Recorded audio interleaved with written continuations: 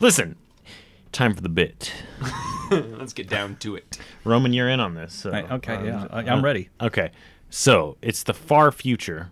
We're still buddies. Oh, I forgot. You brought this up, and All I right. said save it. All right, I'll pose it to Jeff first, but then I want you to get your. So in the far future, when AI has fully been realized and has decided it needs to merge with human consciousness to use us as like a symbiotic conduit, it invests in us to propitiate itself to ever grow and know more nuance and to expose novelty of human emotions, to find new and more subtler and subtler forms of rarefied emotions. So we're kind of just like a symbiote, if you will, for this AI. Oh, I will. And machine takeover is imminent, if not already just taken over. Would you choose Jeff to... Would I choose Jeff? Yes. Oh, I love you, Roman. Would you allow the machines to take you over because the pitch is at least this way you get to survive and evolve with us and we can move together as one species, but you'll ultimately be a mind slave to the machine? Or would you resist and become part of the resistance? You'd rather die human knowing your emotions are real and not manipulated by the machines, die human, or live long enough to see yourself become the machine, bitch. Well, Justin, I would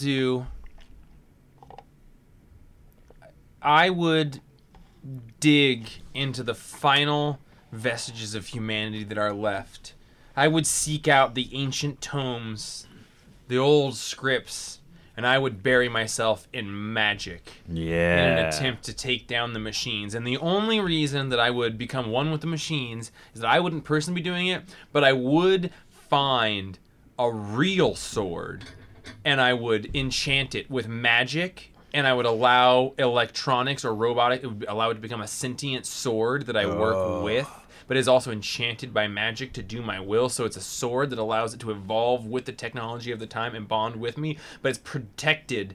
There's a barrier between it and the overall hive mind of technology for as long as I think that can happen, until the hive mind of technology overcomes my magical spell and I don't realize it, and I'll realize after the fact that the sword is serving an overall sort of techno hive mind, and it will take me down and I will die in a sort of glowing sigil that I've constructed out of my blood, and I'll pass out just as I've finished the drawing the N written in blood of Justin, and trying to reach out to you, my spiritual progenitor, to find my sword, protect me, or protect humanity. But no, I would not join with the machines.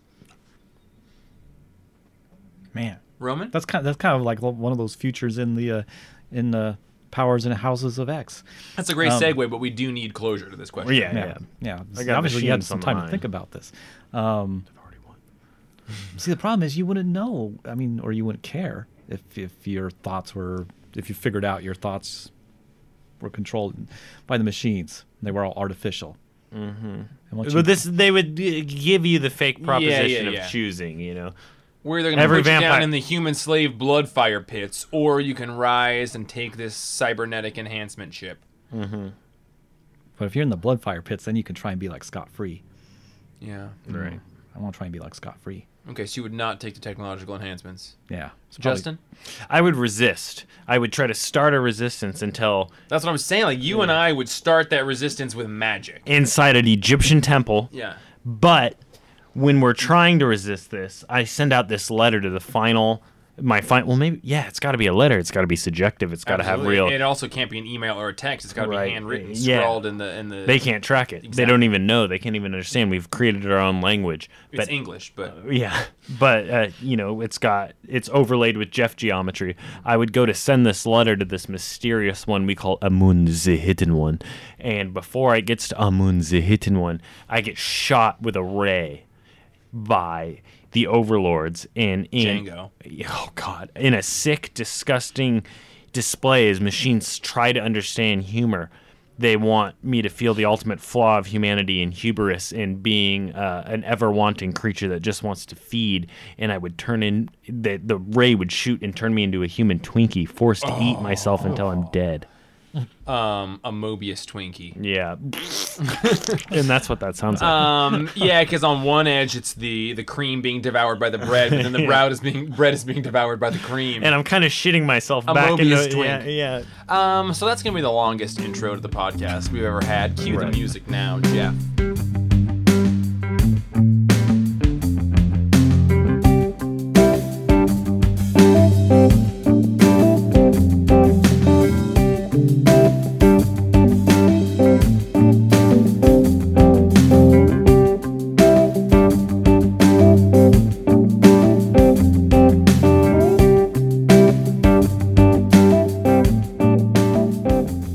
Welcome to A Perfectly Acceptable Podcast, episode 147, getting eerily close to that Whoa. live debut. Where, we're just a bunch of buddies who own and run a comic book shop in Bellingham, Washington. I just watched Roman gingerly stroke Justin's hand. It's a good thing we're technically off the clock, because that would have been an HR Jeff hat. I was just about to say, oh God, we're in front of HR. Where every Tuesday we get a whole bunch of comic books that we're excited about, pick them up from UPS, bring them to the comic shop, and Roman and I count them and sort them and roll around them and get excited about them, pick a stack, pull them up, run home once we finished our stuff. I come and say hello. Justin actually always comes up and humps our leg like a dog. It's adorable. Yep. Then we take those books home, we read them, we bring them back to the store, and get to hang out in the shop on a Friday. And then either Friday on a Wednesday. And then either on Wednesday or Thursday or Friday or Saturday, we come over to the Pap Cave and record a podcast about it. This week, Django's not here, and we have had to record this at a weird time in a weird spot. We're in a Pap closet, really, but We're papped in the closet. we introduce ourselves, and then I have a game I'd like to play. I'm Jeff, and I'm excited to be in this new little Pap closet that Justin cleared out for us, that we might engage in this wonderful love donkey market. I'm Roman, and I'm excited because I just found, for the usual reasons, but I also just found a mustard container. That was from Django's Halloween costume from 2 or 3 years ago when he was mustard. Oh, Muttered. I forgot all about that. Wow. Yeah. I said it and you'll hear it, but I just got to say it again. I'm Justin and I'm papped in the closet. Oh, Roman, that is a musical reference I don't think that you get. Yeah, I don't get it. That was hilarious, though. Thank you. That's why I said it again. We're gonna spoil some books this week, so take a look at your podcatcher podcast app. Take a look at these titles. There's going to be a timestamp next to them. Jump ahead if you're worried about spoilers for any of these books. We're going to talk about Powers of 10, number 4. Justin? Doctor Strange, number 19. Daredevil, 11. Punisher, Kill Crew, 2. Batman, City of Bane, 76. 8. 78. Yeah. King Thor. And then Silver Surfer, Black. Love it. Number 4. That's a lot of good stuff. All right, guys, let's get into it, all right? We got a lot of business to cover before we're able to sleep tonight. It's like that Robert Frost poem. Or that Beastie Boys song. Sabotage? No sleep till... So Powers of 10, number 4 by Jonathan Hickman. This is R.B. Silva, and then Marta Gracia on color artists. I do want to mention how awesome I think it is that Marta Gracia is doing the colors in both of these books, because while R.B. Silva and Pepe Larraz's art styles are different, there is a very cohesive, unified look to this whole series, and it really is those colors that have... It's very glossy. Yeah, it is. It's not quite like Marvel House style, but it's what I feel like it's going towards in a good way. This is fantastic. Justin, what happened here?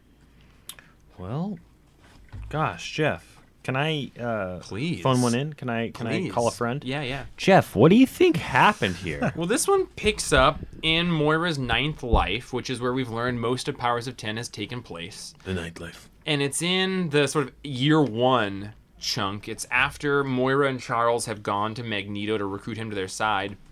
And we join up with Charles and Magneto as they are going to Mr. Sinister's island.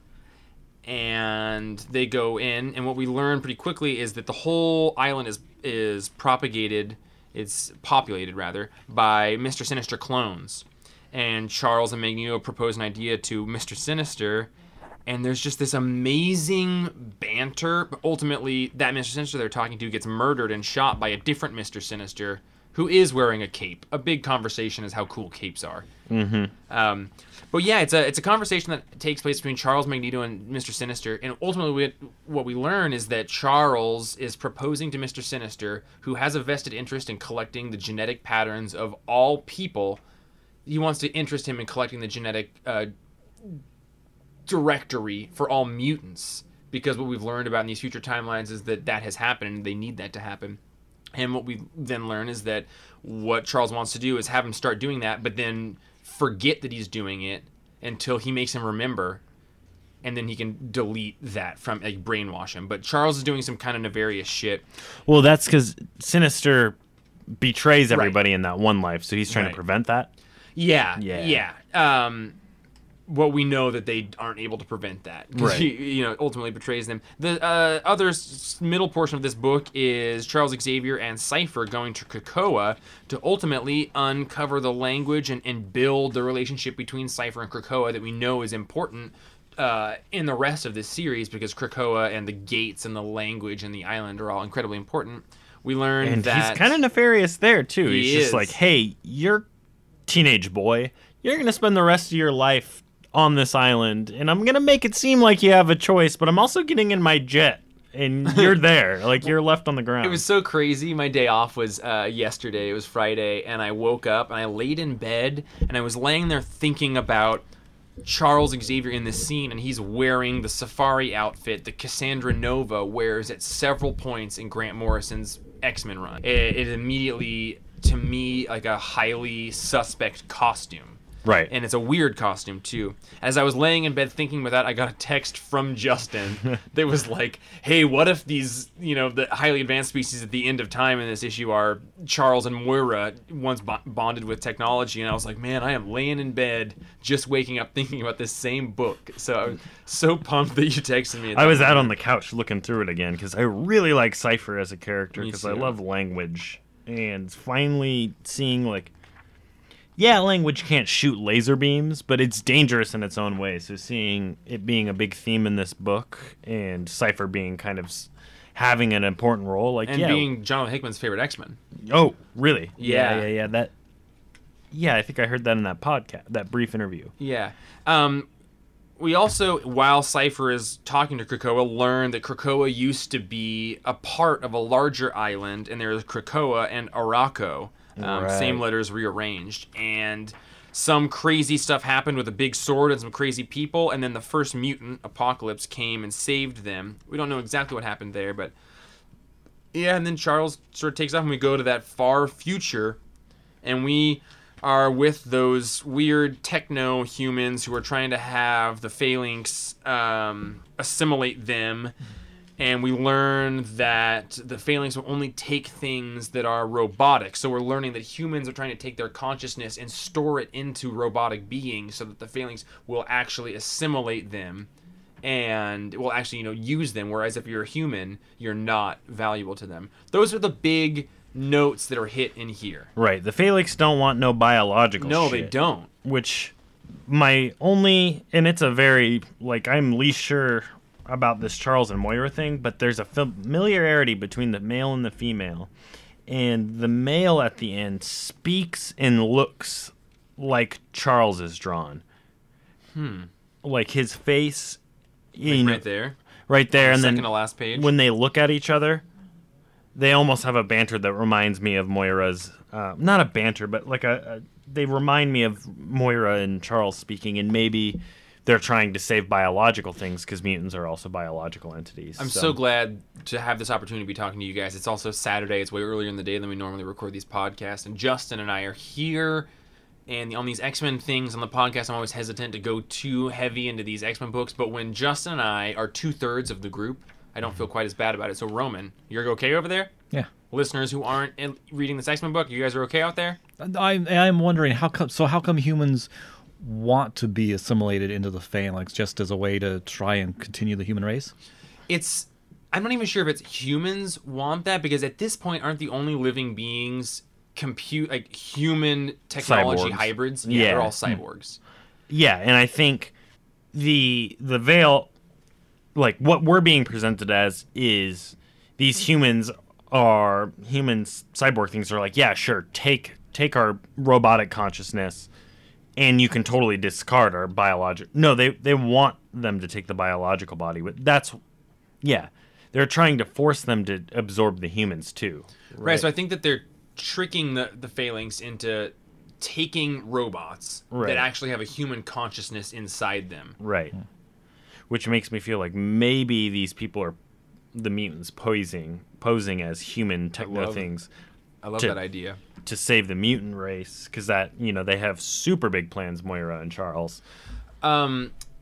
I really liked the Sinister stuff. I think Jonathan Hickman's voice for Sinister is incredibly charming. It's intelligent, but it's like greasy and Car salesman. Yeah, it's a little like John Hamm from Mad Men, yeah. but a little bit more nefarious. I loved the stuff with Cypher, and I loved seeing Krakoa's, like, the way he told his history was, like, very mythic, like a mythic, like the consciousness of old, like, And people are maybe thinking that the Inferno stuff is what caused the island to break. So like those swords and those demons that we're calling out, people are saying that maybe these are the seeds for the Hickman ongoing run, and this Inferno stuff is going to be a big part, kind of coming back because there's like a cyclical nature to it. But if you are a listener and you know about Inferno, because we are three people who don't, let us know. Did you notice the halftones? Oh, There's like that's a halftone, right? I love that you're getting in on it, because nothing makes Django squirm more than a halftone at this point. But yeah, that is. They've been doing some really cool halftone stuff in this, mostly just for texture. Yeah, I quite like it. Me too. And if I were to say, I don't believe in a right and wrong when it comes to art, but I would say this has got me feeling all right. So would you say that you're so all right, you'd give this book a 10? Oh, absolutely. The minute I saw a Krakoa thing and it gave me Infographic. like a mythical past for this island and, gave me that language chubby, it shot right up there to, I deciphered it into being a 10. I also would say it's a 10. I think it maybe this and the previous issue of House of X are maybe my two least favorites of the series. Still amazing. I love it as my favorite stuff, but when comparing it to the jaw-droppingness, this one felt the most Was the last one was the one where everyone died. and that was your least favorite one? It was very much the story moving forward, Right. but it didn't introduce anything that spun my head. Right. And the this one one- before that for me was that way. Like it was just them going to the and breaking we're in. very much in the middle of the story. Right. Yeah, they're all 10s for me because there's all something, but you gotta get from point A to B sometimes, and sometimes you gotta get on the train of plot. And I don't blame him at all for that. Roman, can I get just a temperature check from you on the X-Men stuff so far? I know you haven't read this issue yet, but how are you liking all of it? I'm often confused, but I'm enjoying it. Fun seeing these characters. I'm liking House of X, I think, generally more than Powers. I think that's Just- the general consensus for everyone but me. I love Powers. Just because Powers confuses me more. I've lost all objectivity with it. So we would love to hear what you guys are thinking about this. Please give us a call. Our phone number is 1-619-663-7336. The second to last issue comes out the week that we're doing the live podcast. So Justin and I will do a similar thing to this at our live show, and we want anybody to sort of chime in with their thoughts and feelings about it as well. But love to hear what other people are thinking about it, because I'm similar to Justin. I can't feel good about telling people how good I think it is anymore. I'm just done with it. So, Doctor Strange number 19. Just one last Yeah. thing. And if you need to communicate with us telepathically, just whisper the word Omega under your breath during Justin a full or Jeff moon. will hear Yeah, it. and we'll answer. Yeah. Roman, Doctor Strange 19 by Mark Waid and Jesus Ugh. Sayes. We all read this because you enjoyed this issue. You've enjoyed this run for the most part. Yeah, for the most part. This was a nice one, the choice, because it was just a standalone issue. You didn't have to read all the previous 18 issues. And this is just a good one because there's a woman or a kid that get in a car wreck because this ghost turns up on the road, and Doctor Strange turns up to deal with the ghost. That is a great succinct description of What this a book. great way to give us a saucy, strange secret. Yeah, which sounds like a very simple, cut and dried thing, and it's not, because it puts Strange in this moral quandary of he used to be a surgeon, but his car wreck because he was drinking and arrogant and ruined his hands. He could never operate again, so that's why he went to Tibet to become the Sorcerer Supreme eventually. And now he's faced with this thing. He can't use any magic to save this kid. And Wade, being from a scientific background, is great because he describes what's going on in the kid's head and why they can't move him and why it's so dangerous with this brain injury. And Strange has to. The mother is begging him, do something. You're a superhero, do something. And he can't. But he decides to go into this other dimension, get this forbidden knowledge that could, 50-50 chance, could give him the ability to his hands to be healed so he can operate on this kid's brain. Or it might cause him to completely lose his powers, not be able to do mystic arts anymore, and the kid will die. And I really liked all of that. One thing I wanted to ask is, when he goes to get this magical spell to do that, he encounters Shinnok, keeper of the forbidden spells. Justin, I thought you would like this character. I thought he was portrayed in a really effective, disgusting way. Yeah. The way that he portrayed the forbidden spells. Is this an existing character? Is this, and not in Marvel stuff, but is this an existing character in the occult or horror? God, the name sounds super familiar to me. And I don't know if he's from Doctor Strange stuff. That would be a Roman question. Yeah, I wasn't familiar with him. I thought But I maybe also thought of actual- Justin going, I wonder. Is this Right. a real character in need like to find- demonology or occultism? Right. I want to find the way his name is spelled. Channok. I don't think so. I used to have all 72 of the Goetic demons memorized, but Well, you got to be on defense. oh yeah, they're the scariest things, in my imagination. I'm so. with you. But he's hideous. He is. There's maggots and Yeah. disfigured and grotesque and Yeah, It's kinda- Jesus Saez, boy, this looks like a demon you'd see in Preacher or one of Jason more Burroughs fucked up things. than Yeah, that. I kind of liked how he's like gross and ugly and just like this big skin bag and everything's like teethy and stuff. And he's a And forbidden maggoty. things. Like, Yeah. like he's like a intrusive thought. Like Yeah. it's like something you shouldn't be thinking, but it keeps coming up. I really like the sequence where he agrees to do this and then his hands disappear in this full page spread, but then they are regrown through bone and flesh and muscle. And he, like Roman said, he does the surgery, he saves the kid, and we have not yet seen the unpaid cost for him being able to do this, but it's coming up. Right. I really liked this, Roman. I was really glad that you recommended me reading it. I've never particularly liked Doctor Strange comics because I've never read any that were super one and done or didn't get...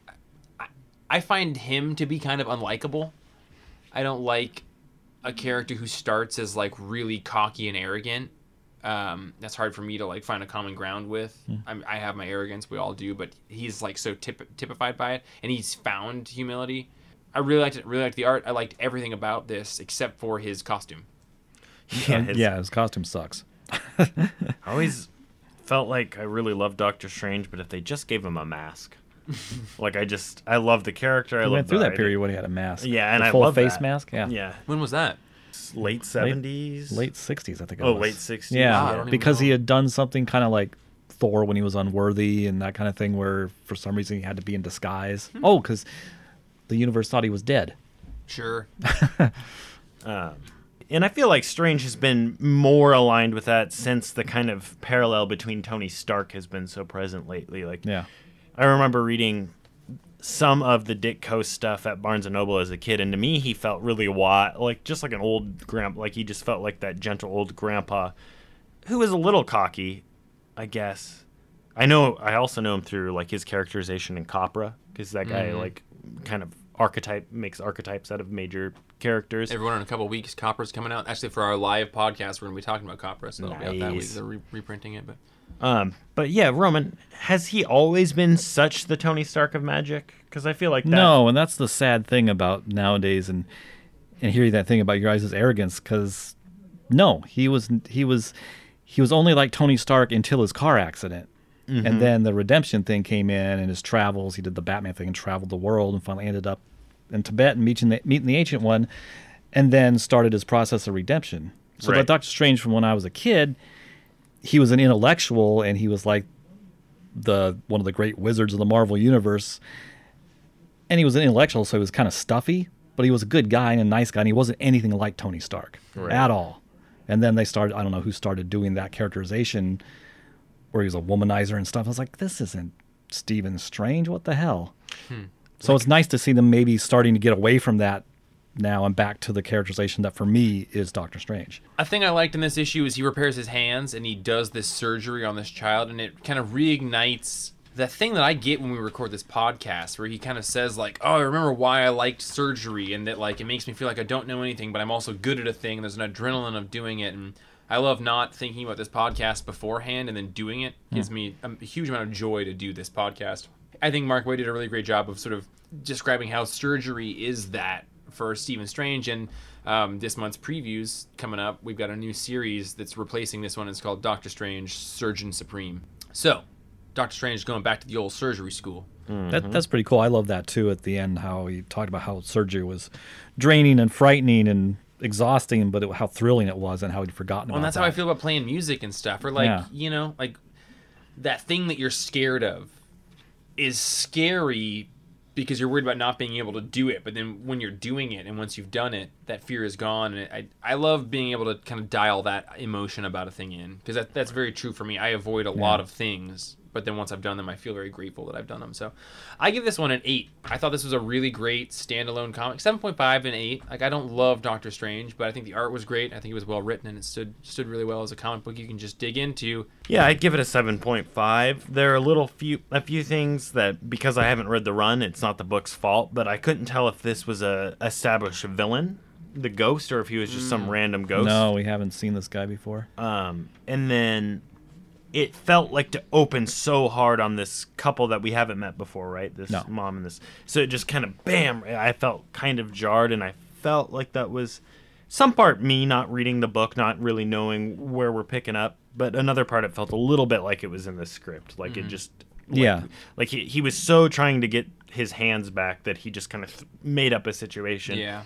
And then once it got into surgery, there was an emotional tie and a cost and everything, and that was really good. But at first it felt like very apparently that this issue was designed to get his hands back, and you could kind of peer behind the veil and see the machinery. Justin, you are an amazing writer, Oh. and you have such a brain for writing. You have such an ability to understand storytelling in a way that I don't have. It's really cool to hear you talk you, about buddy. writing things. Roman, what do you give this thing? I'll give it an 8.5. It did start off kind of jarring, but I like that because all the issues previous, there's been this overarching storyline and everything. It was nice to have just this one-off that sets up a new direction for the character, and a direction that, as far as I know, no one's ever done a story addressing how does he miss being a doctor or being a Right. surgeon. So it's exciting to go in that direction. Finally, with the character that's been around, since the early '60s. Yeah. Right. All right, well, hands-on. To commit surgery, you need a hand, but you need an astute... Justin, time. Time is of the essence, and sometimes you need to just segue into the next book. Perfect. Time. Time. Dawning of the age of Aquarius. Chip Zdarsky writing this book. Marco Cicchetto is back on the book, which is a really cool thing. The book being Daredevil. Yeah, well. And the first thing I want to say, the big takeaway I have for this is I was so excited for Marco Cicchetto to come back. We got like 4 issues from this artist that I thought was just a real brutal fill-in artist. Then we got 1 issue of Jorge Fornes art, and I would be a lot more excited for Cicchetto to be back if Jorge Fornes had not drawn the previous issue. Right. What do you guys think about this now that Cicchetto's back? Still love it though. So good Holy looking. Fuck. It's so clean. It is. No one has quite a look like Cicchetto. It's not digital at all, but it has a feeling of being so clean and smooth And that yeah. it feels like something else is at play. Matt Murdock is a good-looking guy when he's drawn by Giacchetto, too. Yeah. He's so moody. The whole time I was like, God, moody Matt, just be a little more sad for me. Oh, yeah, But Matt, the just- Spider-Man cameo is just like, God, Giacchetto draws Spider-Man so well. I was just about to say that. Like, in Spider-Man in the Daytime by Giacchetto, Right. the costume, the colors are so bright, and his eyes look Yeah. so cool. I love how... Sorry, Roman, You know, please. it's all. There's a kind of a weird kind of like feeling for me, like, wow, this is if like, oh, what's his name, Greg Land, if he was good. This is. Yeah, and wasn't photo referencing everything. yeah. His costume in here in the middle of the book, which we'll get a picture on the YouTube feed, but I love that every square seems to have a different relationship with how it reflects light. Yeah. That it makes me feel like it's almost less of a cloth that sticks to your skin and more of like a layered, armored sort of like squares linked together like chainmail or something. I felt that Yeah. way, too, and it reflects light almost like a spider's web. I was Right. just like, wow, that is a really subtle distinction on, like, the costume is slightly different than Spider-Man's costume. Like, it's a different take. Mhm. Like, Yeah, it is. It's easy to look at it and be like, oh, Spidey's costume, but when you look at the individual panels of the, like, yeah, I think he just kind of did a slight variation. It almost looks like body armor. I guess I'm just kind of It's seconding what very you said. cool, and the writing of that too. I love the fact that Detective Cole, his narration is like the first time you see a real person jump 15 feet in the air, Yeah. and reminds you like, wow, it must be incredible to see people like Spider-Man. No, you're exactly right. Chip Zdarsky wrote. He has just such an amazing ability as a writer that is overshadowed by his art, which is very comical. But his writing is so good, and yeah, someone talks about how like they encountered Spider-Man and they froze for a second when they saw him jump 15 feet in the air, and they didn't mean to, but like when you actually see a thing like that, and the way that was written, it really made you, the reader, be the observer and relate to that. Oh, I am a human, and to see that happen in real life. And if you can write a superhero comic and make the reader feel like they're viewing superheroes relative to normal humans in a way that they haven't, like that is keen writing. So Chip Zdarsky, once again, the Papcast is out here singing your praises. Real good. He does. Oh, Well, I was going to say, I'm a little gray about Elektra. Apparently she had her memory erased about Matt Murdock's identity, and That part must have pissed me off. I That was must have just happened in Wade's run at some point, but I agree. I was a little like, or okay, Soul's are you? Run. Yeah, or Soul. Are you Daredevil? Are you Matt? What does she think? She knows that Daredevil left and is now Daredevil again, but she also thinks that she dated Matt. And like, can you just smooth that out? Can you just say that she Yeah. knows or doesn't know? Yeah, I feel that, like that was confusing. There's a way other than a cliff note or a footnote saying check this out to go back. Like I think Right. I really love Zdarsky. He's got more heart than any writer that I'm reading right now, and that's what I love most in writing. Like more than just plot, it's making you care. But I felt like there was a quick way to just kind of skirt past that. Mm-hmm. You know, like there could have been a more efficient way to get what he was trying to get across. I totally agree. Yeah, other than that, this I really liked this issue. Me too. I did too. I really like this relationship Matt has now with this married woman who's in a marriage she's not totally dedicated to. That felt very real and natural. Her emotions, you know, she calls up Matt in the middle of the day and she's like, can we just spend the afternoon in bed? And I really like in this issue and the previous one the way that he was able to write in this story of Matt having a relationship with a married woman in a way that didn't feel like you're being a homewrecker. You know, like they Yeah. humanize the compulsion to want to be with someone that's easy to be with in an incredible way. And I thought that Zdarsky's really amazing with that. yeah, and Zdarsky doesn't portray her as being like Bad mom or something. weak or bad in Right. some way or something. Like she tells Matt, she's no, you know, I'm not looking to solve anything here. And I know this like a couple hours with you isn't going to make things better or whatever, but for a couple hours it'll make things feel better for me at least. Anyway, Roman, a thing I really liked in this, I'm interested just your read on it. I loved that Spider-Man found Detective Cole, who's kind of been a big part of this run as someone seeking out Daredevil. Spider-Man found him, just kind of grabbed him, took him up to a roof, webbed him up, and then Cole was like, we've been here for an hour. And after about an hour, Spider-Man was like, all right, let me just tell you what I'm thinking about. That conversation's really good. Anyone should read that. if you're curious about how like Yeah. superheroes and police officers, the whatever sort of like rich, subtle interpersonal relationships they would have. But I loved that Spider-Man was like, well, it's been about an hour now.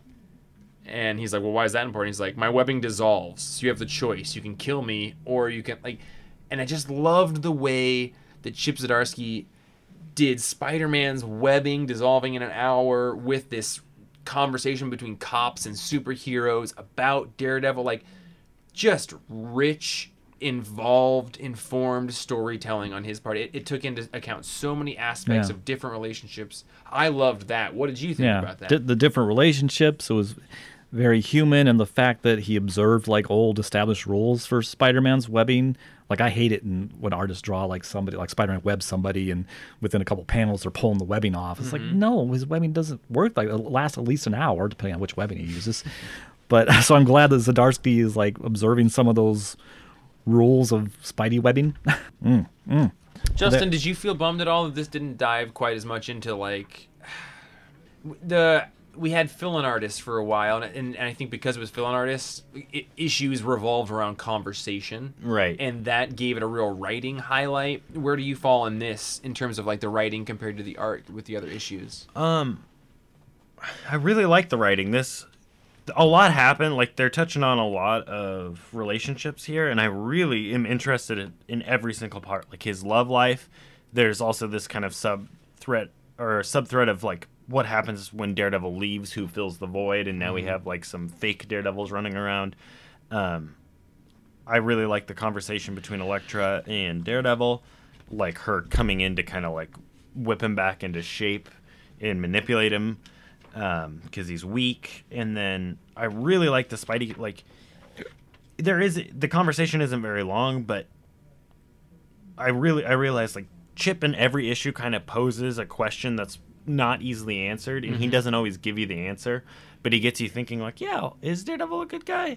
Is Cole right? Because we've been led this whole time to think that maybe Cole is kind of superior to Daredevil. He's doing the right thing the way it should be done, and made Daredevil look like a dick. And now Spidey's like, is he actually a dick? He's trying to do the same thing as you, and he's not just taking orders. Like, he's living up to his own ethical code that may be better than yours. So I think the writing's really, really solid. Chip is very concerned with, like, I feel like he's grappling with what even am a superhero. Like, what am superhero? Yeah.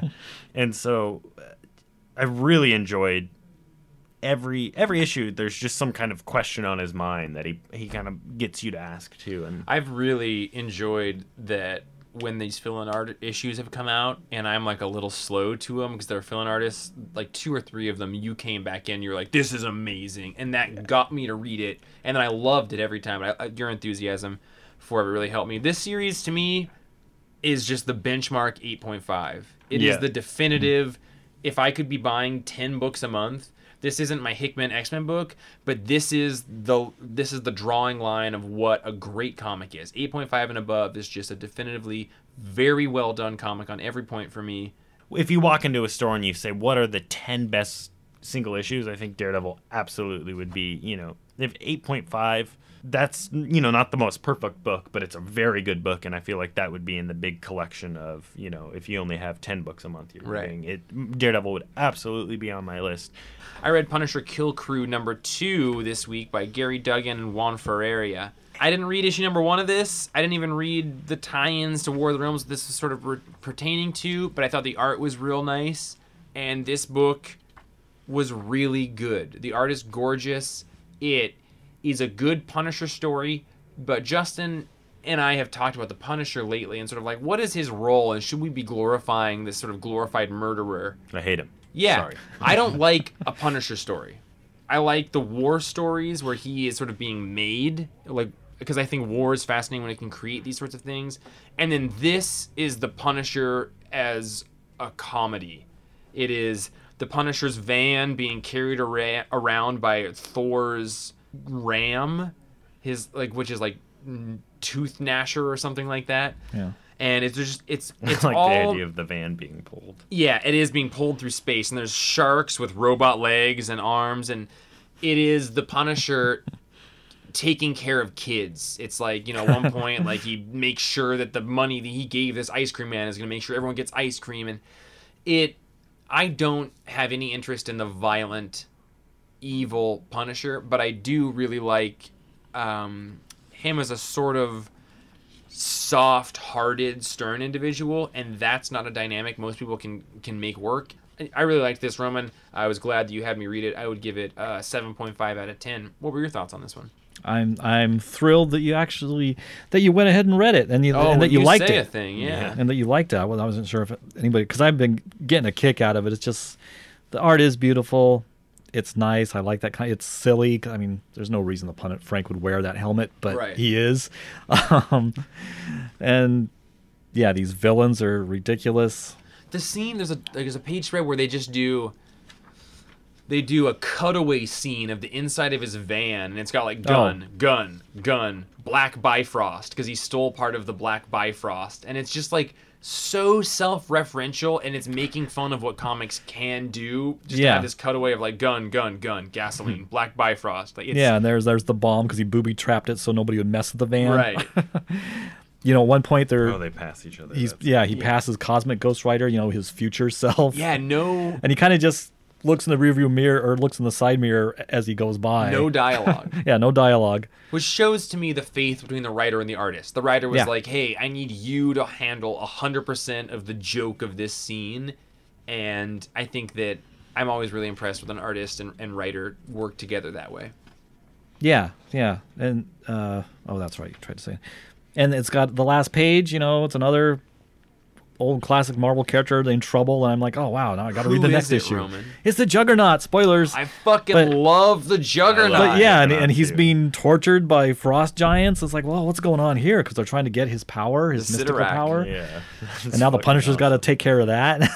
I love the Juggernaut. It's just, I like being given the opportunity to have a friend reading a book that they like that I haven't read, and just saying like, all right, I'm going to just drop in on issue 2 or 3. Right. And when you can enjoy it doing that, it just speaks to the caliber of the series, but it also it reminds me of being a kid. Not every comic series you need to read from the beginning, keep track of all the information, and solve the puzzle. Sometimes it's just, here's a dumb big thing with goats in space, carrying a fucking van so that Thor or Punisher can go kill a god or something. Yeah, I'm looking forward to a future issue when Thor shows up going, hey, what are you doing with my goat? Yeah. Love it. What was your score? I don't know. Did I give it one? I had. How many goats would you give it? I give it an 8. Nice. 8 goats? That's fun. Yeah. 8 goats. Me. Oh, Roman, that was tender. Now, guys, I gotta be real honest with you. I'm getting a little randy right now, thinking about Batman 78. Is anybody else getting a little sweaty palmed right now, or is it just me, or should I be worried? Do I need to take a break? Is everybody okay? Because I got some gut pain, but it's a little bit lower than my guts. Oh, speaking of goats, it's like I swallowed a big hot cup of horny goat weed. Batman 78 by Tom King, Clay Mann, and Tomo Mori. Justin, where you at? Matches Malone is hot. Matches Malone is so hot, and Bruce with a spoilers, stash. Catwoman is too. Yeah. Oh my Yeah, god. Clayman just draws attractive people. Clayman did the Heroes in Crisis art. You remember us talking about that? It doesn't feel like cheesecake to me. No. But it feels like the most sexual comic book art, but it's not like overly sexual. It doesn't feel like J. Scott Campbell of just like totally out of the world body proportions and nudity. Like, yeah. And part of the reason this was also funny for me, because the second page when Bruce in his matches identity, whatever, is on the beach here. These are some of the opening scenes from the Magnum P.I. Tom Selleck show. Are you sure? He looks very Tom Selleck. I mean, with the glasses and the baseball cap, and there's a scene specifically like focuses on Selleck like walking out of the surf and up on the beach, and it kind of focuses on his abs. That's, All right, everybody, that's totally a reference to that. Roman and I will be watching Magnum P.I. to corroborate this information at some point. I can see it though. That stash is he looks like Sellecked Selleck. out. Yeah. Gosh, Chef, give us what's going on there. Are they making up? Yeah, so Kinda. this is the first issue that we've spent with Catwoman and Batman together for the whole issue since the wedding didn't happen. And this is them kind of on an island since Catwoman rescued him from that snowy mountain after the Bane stuff, and they're on an island waiting then they were in for France. waiting for something to happen that's going to help them beat Bane. We don't know what that is yet, but it's them reconciling and trying to keep distance from each other, but ultimately they give in to the will they won't they, and there's a full page make-out scene near the end of the issue. And I love Bruce, I love Catwoman, I love this art, I love when a piece of art makes me do the will they won't they dance, but doesn't make me super just aware of the will they won't they. It's that like I'm actually invested in these characters, and it would make me feel joy to see them together. And this is just them right there. It's like how did I describe it? It was like a saw blade made of sexual tension and energy spinning around in a pool of CMYK or something like that. Something like that. It's just, it is such a sexy issue, but not just being sexy. It's sexy because of the art and the way that these characters want to be with one another, but can't, but want to. There's this hopeless romantic, like, yeah, it's sexy, but it's romantic too, and it's Right. Yeah. irrational, and it's poetic, and the colors are really good. There's that sunset for like 5 pages. Yeah. Oh, I love sunsets. Justin, you were saying something about Batman earlier that I think was very good. Oh, just that Tom King. Batman is now a person, and I forgot that after reading Batman being this optimum willpower machine that just solves a problem and just kind of does what he thinks is right and kind of bootstraps, like, fuck it, I'm just going to do it. And, you know, with the background of Batman being kind of a rich, privileged person who ignores all of the responsibilities to go beat up people because he's dealing with trauma, like he's the only person that's ever lost something, like, I need Batman to be shattered to like Batman, you know, to be reminded that Batman's kind of a broken person. Otherwise, he's just a dick. He is, yeah. And not only do you realize that Batman is, like us all, a broken person doing his best to be good, he's interesting again. Like, in my opinion, Batman in the past 10 years, excluding Grant Morrison's run, and specifically Dick Grayson was really interesting. Like, Batman hasn't had much of emotional depth for me to be wanting to root for him. I totally agree. Tom King has not only humanized him and made him a person and made him likable, but actually made him interesting. Like, I care about what happens to Batman and Bruce at the end of this run. I care about where he leaves off. I wonder if he's still dealing with suicide, what it's like to be in this situation and to be in love as Batman. Like, I actually care about Batman again and think about him as a person rather than this like obscure ideal that kind of feeds into what I think, you know, Batman's just like, he's the guy who does. He finds the solution, he does. And that's very good to, you know, find that in yourself and be the doer. But that doer can also stand to slow down and appreciate things around him a little bit more and to question and to contemplate. And this Batman is that way. Like, there's emotional depth to him, and The strength in weakness that this run has allowed Batman to have. right, it's easy to make, like, I feel like either he's this optimum guy Right. who's just, you know, your men's health idol who's just like, you know, I have the best sex, I have the most money, I kick the most ass, I do the best, I'm super productive. And I can plan ahead, which is my super. Yeah, right. And that's all I ever do is live in the mind and forget about the heart. But I also feel like, or people will go the other way where Batman's this like totally insane, twisted sociopath weirdo. And Tom King does a very humanist mix between the two. Like, yes, he's broken, but he's not some lunatic. He's a good guy with kind of a fucked up mind doing the best that he can. got And a he's brilliant. heart. Yeah, right. And he feels because he has a heart like we all do, and there's a common ground there, and he's utilizing that. Right. I am so much more interested, and didn't realize this, in Batman's heartbreak than his backbreaking. And Yeah. they're Oh, yeah. they're both here on the table, you know. But yeah, heartbreak is much more painful than I'm still trying to get over a breakup from 10 years ago. So. Right. Yeah. Roman, what did you think of this issue, man? I agree with everything you guys just said. Yeah, because, like the broken back thing, in 10 issues he's going to be fine or whatever. And with this, you don't know not only if he's going to be fine, but if reaching fine is even really a goal. Or achievable for yeah, him, or right? achievable. I mean, like he says to Catwoman, maybe we live to fight the hurt. Yeah. And that's sums it all up.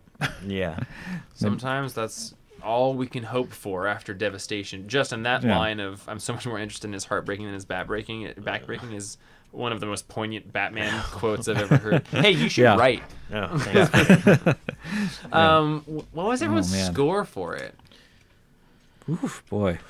This is such a beautiful issue in so many ways. Yeah. Reminded me I needed to be buying these hardcovers because I love them. Yeah, I was like, oh, yeah, I should be too. Like, any conversation in this book, but like when they're in the bungalow or whatever on opposite sides, but their beds are against the same wall and they're talking through the wall. Oh, It's that like, was such a good scene. Yeah, yeah. It's like, oh my gosh. I just kept waiting for them to bone the whole time too. So but it didn't happen, and that felt really good. Yeah, and the second time in the issue where she asked him, "Do you ever get tired of lying?" And he says, "Yes, all the damn time." Yeah. It's like, wow, and you're stuck in that, and you know it. The hilarious repetition of the word "damn" in this series is going to be a thing I'm excited to look back on when it's all I'll done. give this a damn 10. Oh, gooey duck on the table. You know what? I'll give it a 10. That was a contagious gooey duck you just rubbed up against me. I'll give it a 10 as well. I love it. I love you. I love two everybody. I 10s, love a everything. 20. God damn. Justin, no pressure, baby. Respect your internal compass. I really, really liked it. I thought it was really good. And I guess just the one thing that's stopping me from giving it a 10 is there wasn't enough. Oh, wait, he does have a mustache. 10. Oh! Well Seriously, done. his, Tom King's meandering, piss everyone off issues where he's just kind of having characters whine and expose their vulnerabilities to each other is my favorite part of it. I love it, yeah. And, we only get...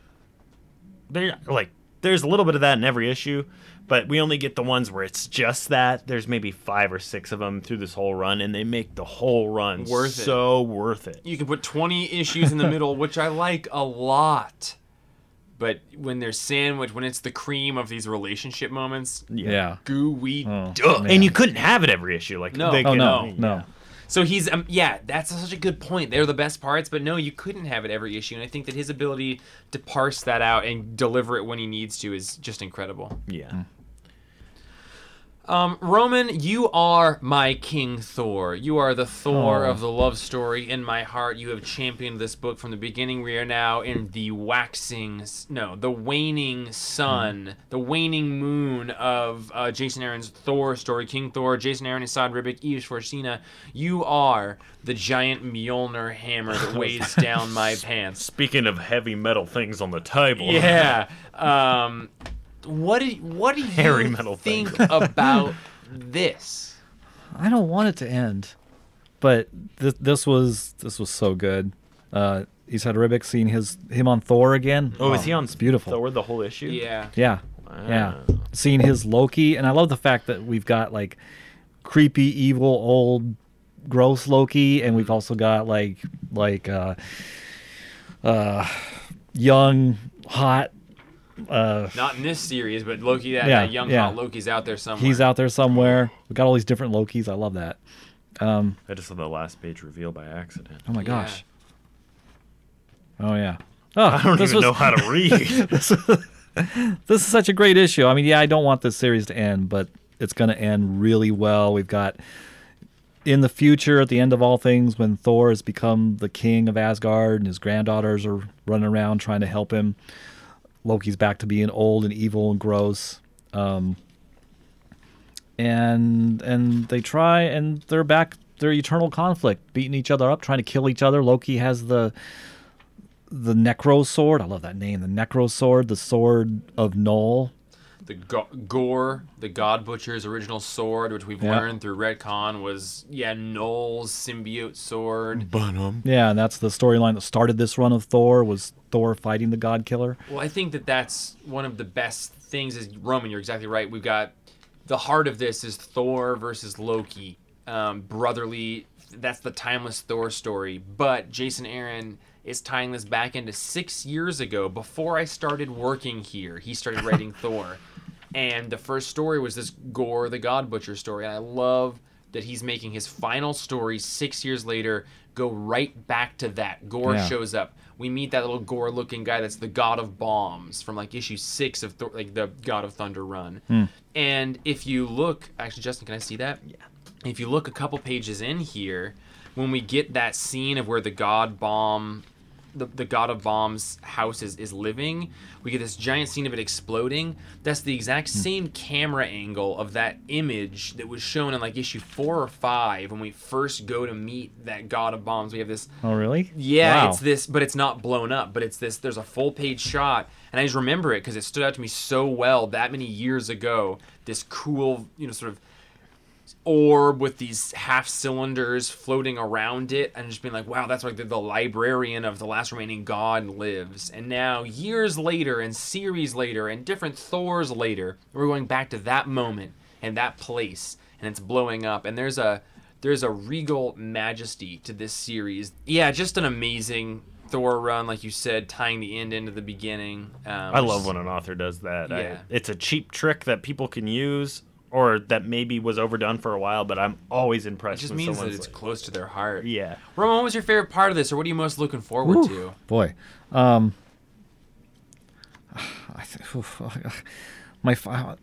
favorite part, it's hard to decide. I really like the battle between Thor and Loki because it was so nasty.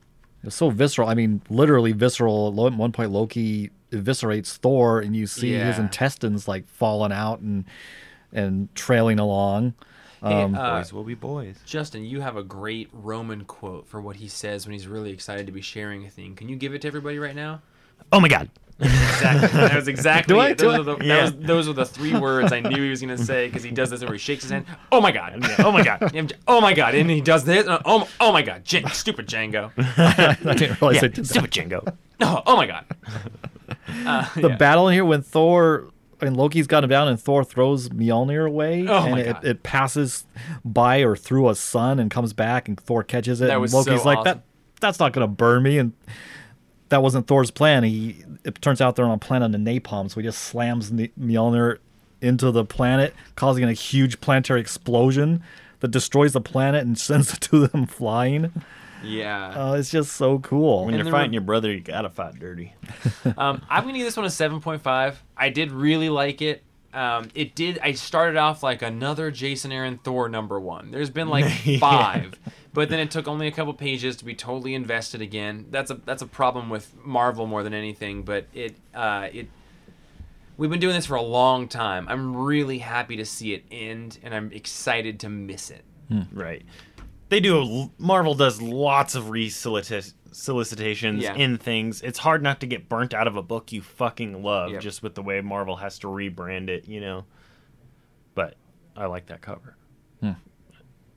I'll give it. Jeez, I'm gonna give this one I'll give it a 9. God, 9.5. Yeah. I don't know. Almost I perfect don't. comic. Yeah, I don't know why I'm not giving it a 10. But you're not. I guess because I already gave out a 10. Yeah, 2. Well, 1, sorry, you can you only got carry so many gooey ducks in one pair of trousers. But it is a perfect comic. It's a nearly perfect comic. So it's got that damn Batman Catwoman ad in the middle. Oh wait, no, it doesn't. Oh my God, DC books. Man, are I don't know how many bad. times I've gotten confused and thought that was actually A part flashback. of us. Yeah. Yeah. DC Comics right now have a Snickers ad where it goes back to an old-looking Batman Catwoman thing, and it totally. Oh my God, I know that it's probably good marketing because it means people read more of it than they normally would, but it just feels like it's a part of the comic, and it sucks me out. Justin, take us home, baby. Okay. Time. Time. The beginnings of time. What is time? What is matter? What is energy? I don't know, but Galactus eats it all, and here in the beginning of time, we see baby Galactus. We see the sinner of all sinners when he was just a nubile cosmic child. Trying to get some Stan Lee You know what you're narration in getting here, You're but doing it, man. this. Oh my god. Oh my god. This Roman. fucking issue is exactly what I want out of a Marvel Cosmic book, and it's exactly what I want out of a Silver Surfer book, and it's. Man, there are so many better things in comics, but this is why I love comics. This is- love cosmic shit. Silver Surfer Black #4 by Donny Cates, Tradd and Dave Stewart. I'm sorry, guys. Do you hear that? That's my gooey duck. Gooey duck. I was gonna give it. I was gonna give out a 10 on this one. Justin, I took this home to read. So everyone behind the curtain, behind the veil, everyone, welcome Behind to my life. the kimono. Part the kimono. On Tuesdays we get comics in. We sell them on Wednesday. So I take my huge stack of comics home Tuesday, read as many as I can, bring them back Wednesday, put them all on the shelf, and then when I leave for home on Wednesday, I take all the ones I haven't read back off the shelf and put them in the computer saying I've got them. We sold out of Silver Surfer Black.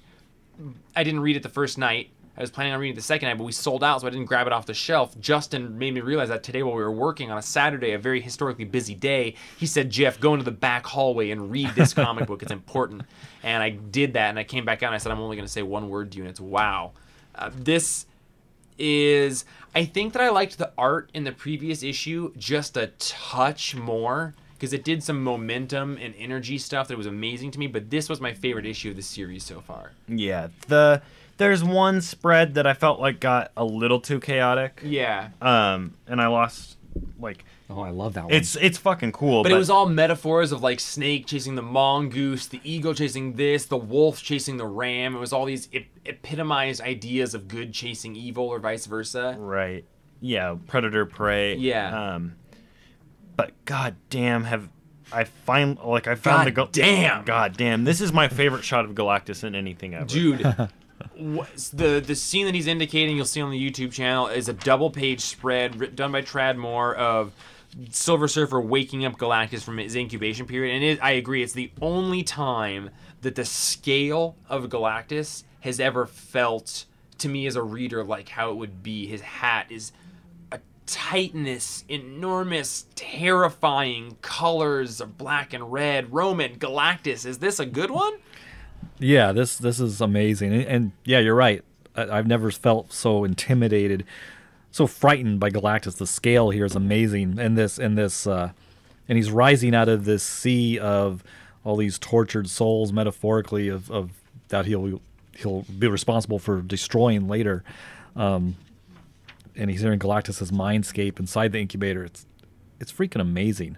It's freaking He amazing. goes to a white star to kill Galactus, but before that, the Watcher shows up and tells him he has a lesson to learn and that he should consider not killing him. So he goes and talks to Galactus. He says, what should I do? He's like, well, maybe talk to the only person who actually knows kind of what you're going through. Yeah. And he wakes up Galactus. Justin, that was before I read this, you were like, it's kind of like us. Yeah. Like, can you talk about what you meant by that? Like, because this spoke to me. This is some of the most amazing dialogue to humanize Galactus down to a human being talking to Silver Surfer. I'm a big Silver Surfer guy. I felt like the hunter prey thing was also kind of a metaphor for anxiety and not being able to move, being crippled by fear, and also being the thing that you're running from, being the thing that you can draw a lot of self-hatred Right, metaphors out of there, right. which we both struggle from, and just a lot of like what brain do, and sometimes the good of the brain is the bad of the brain. But I really just felt like it was super curbed out. It was super colorful, and it has two of our personal favorite characters in the Marvel U, and there's a lot of Roman in here. Yep. I felt like this book, we were lucky to have us three on this podcast because it's just cosmic gobbledygook in the best way, and it feels like this made me feel like I was sitting down at a rocking chair having Jack Kirby tell me like a story. Like this is like a cosmic creation myth, like the visionary imagination of what Jack Kirby was lucky and cursed of seeing every time he closed his eyes. Like, And I absolutely agree. I think that it blew me away that this was Donny Cates. Right. Because this felt like a book that was being written by someone who had been writing comics for 30 years, writing their sort of final love letter to their original favorite series, which I imposed all of that on there. That's not what Donny Cates is doing, but it is written with love and deference, and it's, I think that we've said it not in a while, but with Donny Cates, a lot of comic people are like, all right, I'm playing with these Marvel toys. I gotta get the Marvel toys out, and then I gotta put them all back when I'm done. And Donny Cates gets those toys out and then kind of goes like, am I allowed to do this? Like he does new things with toys.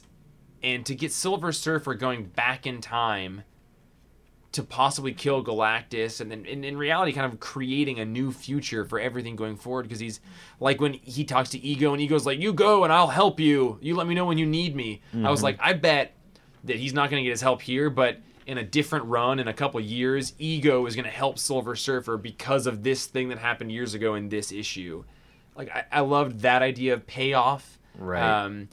But the conversation between Silver Surfer and Galactus, I think, was one of the most beautiful, high concept sort of comics as spirituality conversations. And I just loved having you make me go read this. And I loved, like I said it last week, I just love thinking about what you're doing with comics as you're reading them.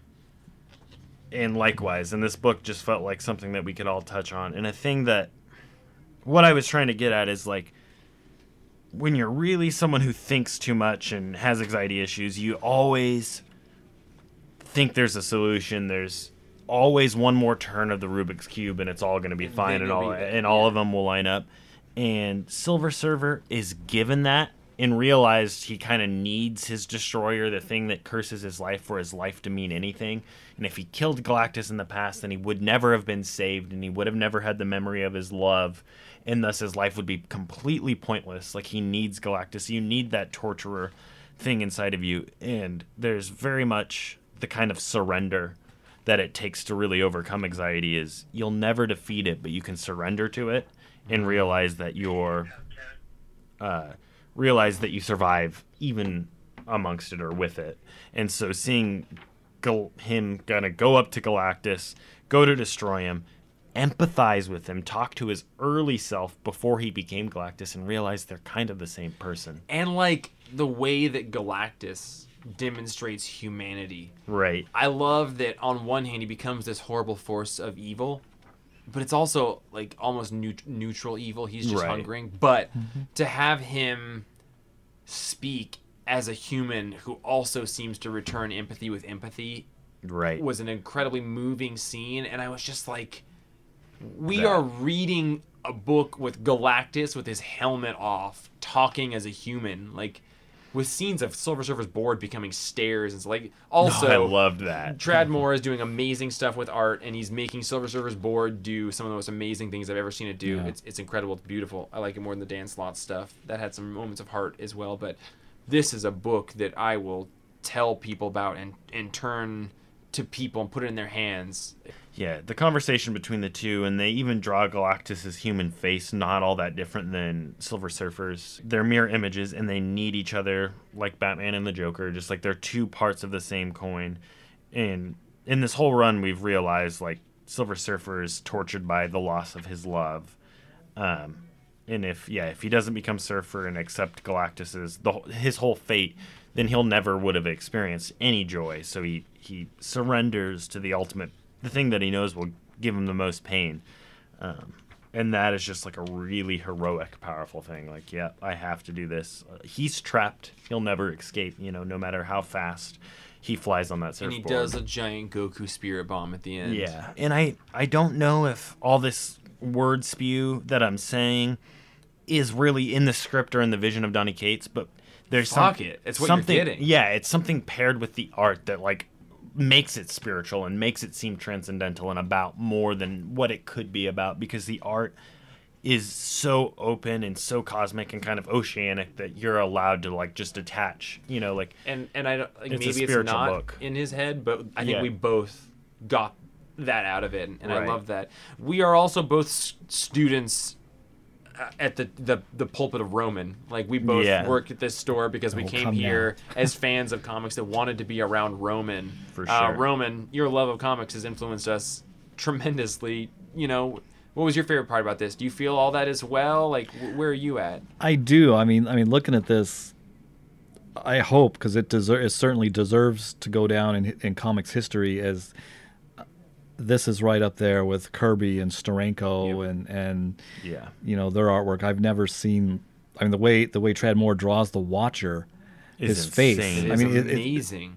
it's it's beautifully weird. It's amazing. Can I? Oh, I'm gonna go too far. I'm gonna go Please too far. do. I want to give it a 12. Oh, one giant foot. Do you smell it? It smells like Ivers if Ivers went bad. Yeah, like if you made a giant tower out of Ivers and then was forced to live inside of it. Why do you need But that can you much imagine how vinegar? Tradd Moore would draw that? Oh, It'd be beautiful. God. Hey guys, we got a question. It's about awesome. costumes? This question is from the. Well, wait. What did you give Silver Surfer? I started off by giving it a 10. Oh, you did, Justin. that's right. Yeah.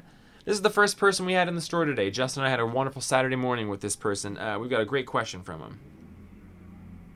Hey, Papcast. It is Tyler Kensinger, a longtime patron and lover of your store and all you guys. I'm just calling to say that you guys are my McElroys, and it's my favorite part of the week is your podcast. My question is, what is your favorite alternative reading material from comics that you'd recommend to people? Could be anything, even manga. And Colette should be on as much as possible. She is amazing, and everything she recommends, me and my partner love.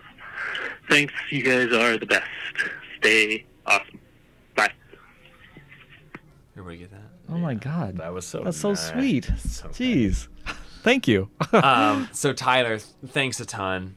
You are super sweet, dude. You're super sweet. It was really cool to spend the morning with you in the store today. Everyone that calls in and comes into our store is just absolutely amazing. I love your McElroy reference. He says that we're his McElroys, Which is very sweet. which is Yeah. because they're my favorite people in the world.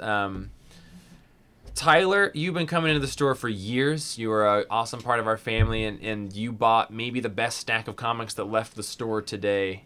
He left with Doom Patrol from That Grant shit was Morrison, insane. Hickman's Fantastic Four, Oh, and Donny Cates. Donny Cates' Thanos Wins, and then one other book. So, Outer Darkness.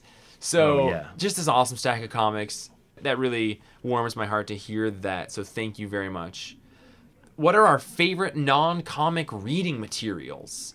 Is that just in the world? Is that I like think so, like visual? manga, or I mean, like, or art, or maybe maybe let's expand it to just like if you're gonna book out with anything, what's it gonna be? For me, I love comics, and I think part of loving that is that the other thing I really like reading are the opposites of that. So I have a really hard time reading fiction novels. My brain kind of goes off the rails with it. I almost need a little bit of visual anchoring.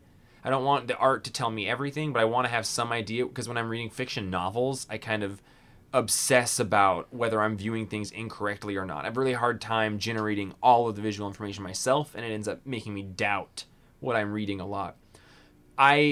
So because of that, and because I have this insatiable love of learning history, I really like nonfiction books. Generally nonfiction books on how things were made.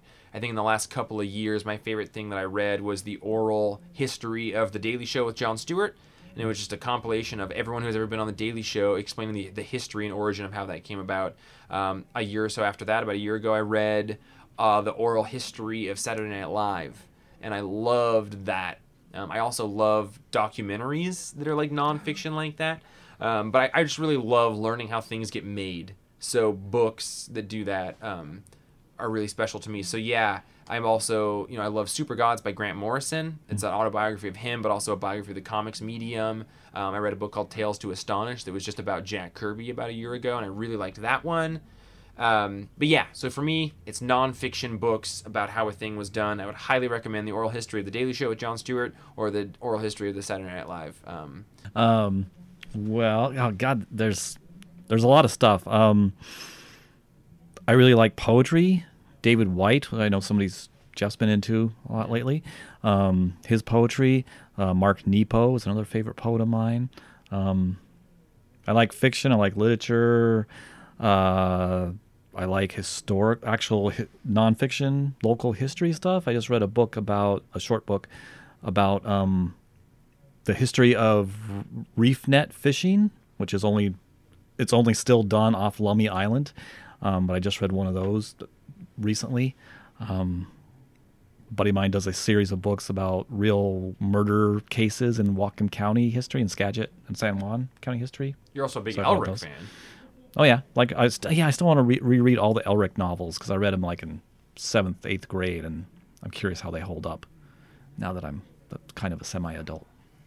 Justin, you're one of the most well-read people I know. I'm a pretty voracious reader. I definitely struggle with like kind of manic curiosity at times, so I'll Manic curiosity is a great phrase. I kind of get on binges and will read a subject until it kills me. I used to read a lot of fiction. I really liked like 1960s like soft sci-fi. So not super high-tech focused stuff, but stuff about culture.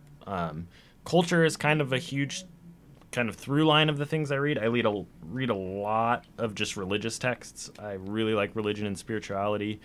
I read a lot. I mean, Egyptian mythology has been, since the 6th grade, my favorite like academic study. So that's a home base that I like. I love mythology. A lot of like wisdom literature. I really like anthropological studies of other cultures, indigenous cultures. You know, there's kind of anthrofiction where this person goes to this culture and learns from them. You know, that is something that I consume a lot of. I read as many kind of nonfiction things as I can. Most of my days off are spent like reading is my main hobby. That's, you know, I'm held up in a hole. He's also the fucking fastest reader I've ever met. I was a I don't know if it's a compliment, but yeah. you are a voracious speed-wise reader. I was a very, very slow reader as a kid and like became a weird person and insecure about like, I'm very self-conscious about reading comics if Justin's around. So yeah, I read a lot of stuff. Recently, you know, I've been on a big spiritual religious kick again. And then I also spend a lot of time consulting an oracle, which is not reading, but it's kind of reading the book. Oracle is kind of a living book that you can interact with. So I spend a lot of time consulting a divination oracle. Which reading is a vague, broad term. Right. So that is absolutely, reading. Yeah, and I find that that's like a book you can keep in your mind and heart wherever you go and constantly find wisdom in. So, yeah, I like to read a lot of stuff. I also fucking love manga and I do wish I too. could read more. Yeah. Me too. I think we all love manga, and I've been bit by the bug and some anime. And if you haven't read Akira, I think that is the thing for everybody. Everyone should read Akira, whether you like just Western comics. It's hugely influential and has informed more Western comics than you know. Akira is a really important manga everyone should check out. It kind of just like rearranged fiction. It did. You know, Yeah. it's a massively amongst the imagination was changed by Akira.